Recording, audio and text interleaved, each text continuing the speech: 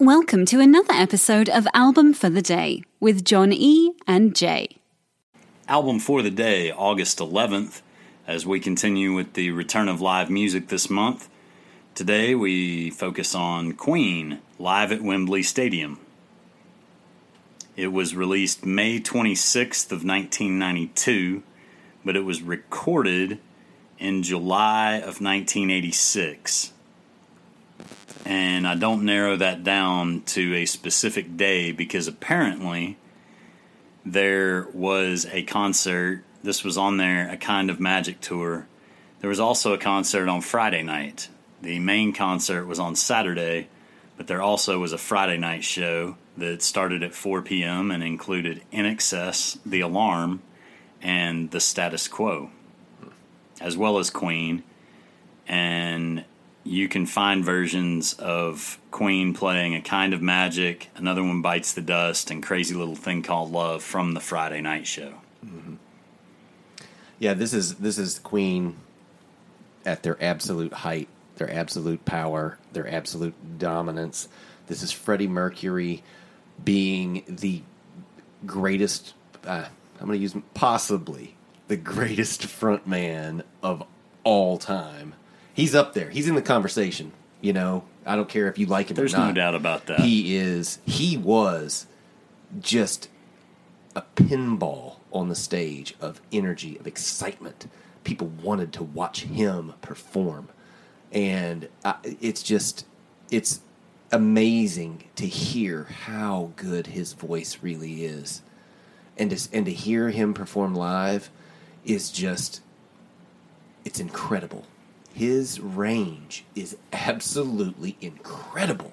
He's one of the greatest vocal performers of all time. And if you've looked much into Queen, you know that has to do with some biological, anatomical differences that he had that allowed him to have a larger mouth echo chamber, if you will. Jay says mouth. That's very medical of you, Jay. Hey, mouth. Mouth. But this is also the thing, like, you know, Freddie Mercury singing these songs, and, you know, my favorite part of Queen is that all of the members wrote songs.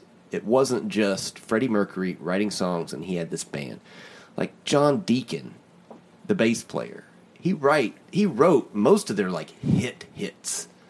Brian May. Another One Bites the Dust. How would the bass player not write that song? Right? Like Sweet Emotion. Yeah. But it's like, you know, but Brian May, you know, he's writing songs over here. Roger Taylor is writing songs. He wrote A Kind of Magic. And it's he also wrote that song about I Love My Car. Yeah, well, he does love his car. That's fair, I suppose. What's also interesting, besides the songs of Queens that they play, are the songs of other people, because there's nothing better than hearing a great performer perform their own songs than giving a take on someone else's. They played some doozies, man. I know we always try and call the covers when we go to a show. I was not familiar with You're So Square, Baby, I Don't Care. But apparently Elvis and Buddy Holly cut that. Hello, Mary Lou, I had heard before. Written by Gene Pitney, most famously performed by Ricky Nelson. Tutti Frutti. Tutti Frutti. Number 1 on Mojo's Top 100 Records That Changed the World. Yep. Rolling Stone said the most inspired rock lyric. Why would we not perform that at Wembley Stadium to 6 figures worth of fans? Yeah. And Give Me Some Lovin' from the Spencer Davis Group is one of my favorite songs ever. Yeah. And the fact that they threw those in, it's unbelievable.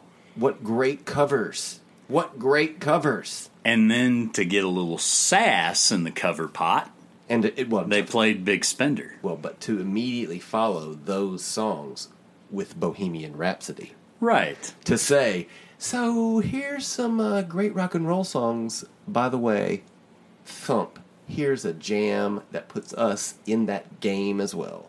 I love it. It's a beautiful thing. Yep. Yeah, Big Spender was from a musical, so I guess that made sense. Shirley Bassey covered that song. Mm-hmm. And I noticed that another famous person that covered it was Tom Waits, who performed Big Spender as a medley with his song Small Change. I love Tom Waits, too. We'll get to him later. Small Change. Ring dong. Yeah.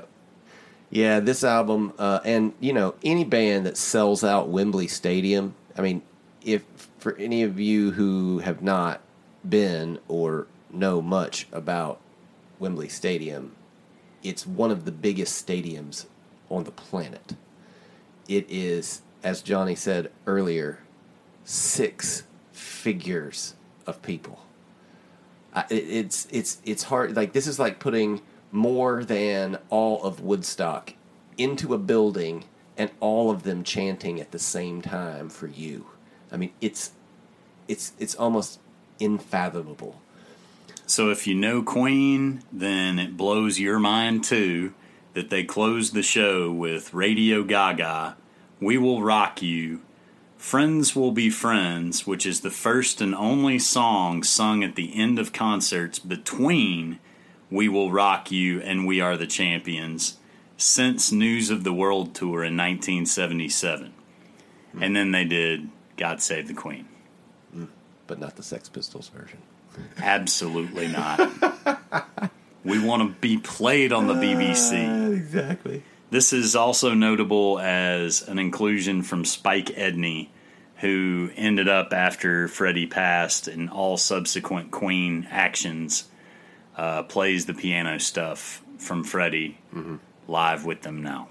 So he actually does have roots in the actual band and did play with Freddie Mercury.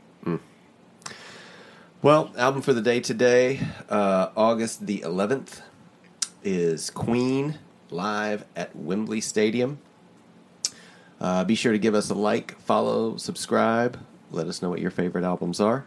Thanks for listening, and we will see you tomorrow. If you're listening on Spotify, after starting the podcast, you can search for the album, use the 3 dots, and hit Add to Queue. Now the album will start as soon as the episode ends. Woohoo!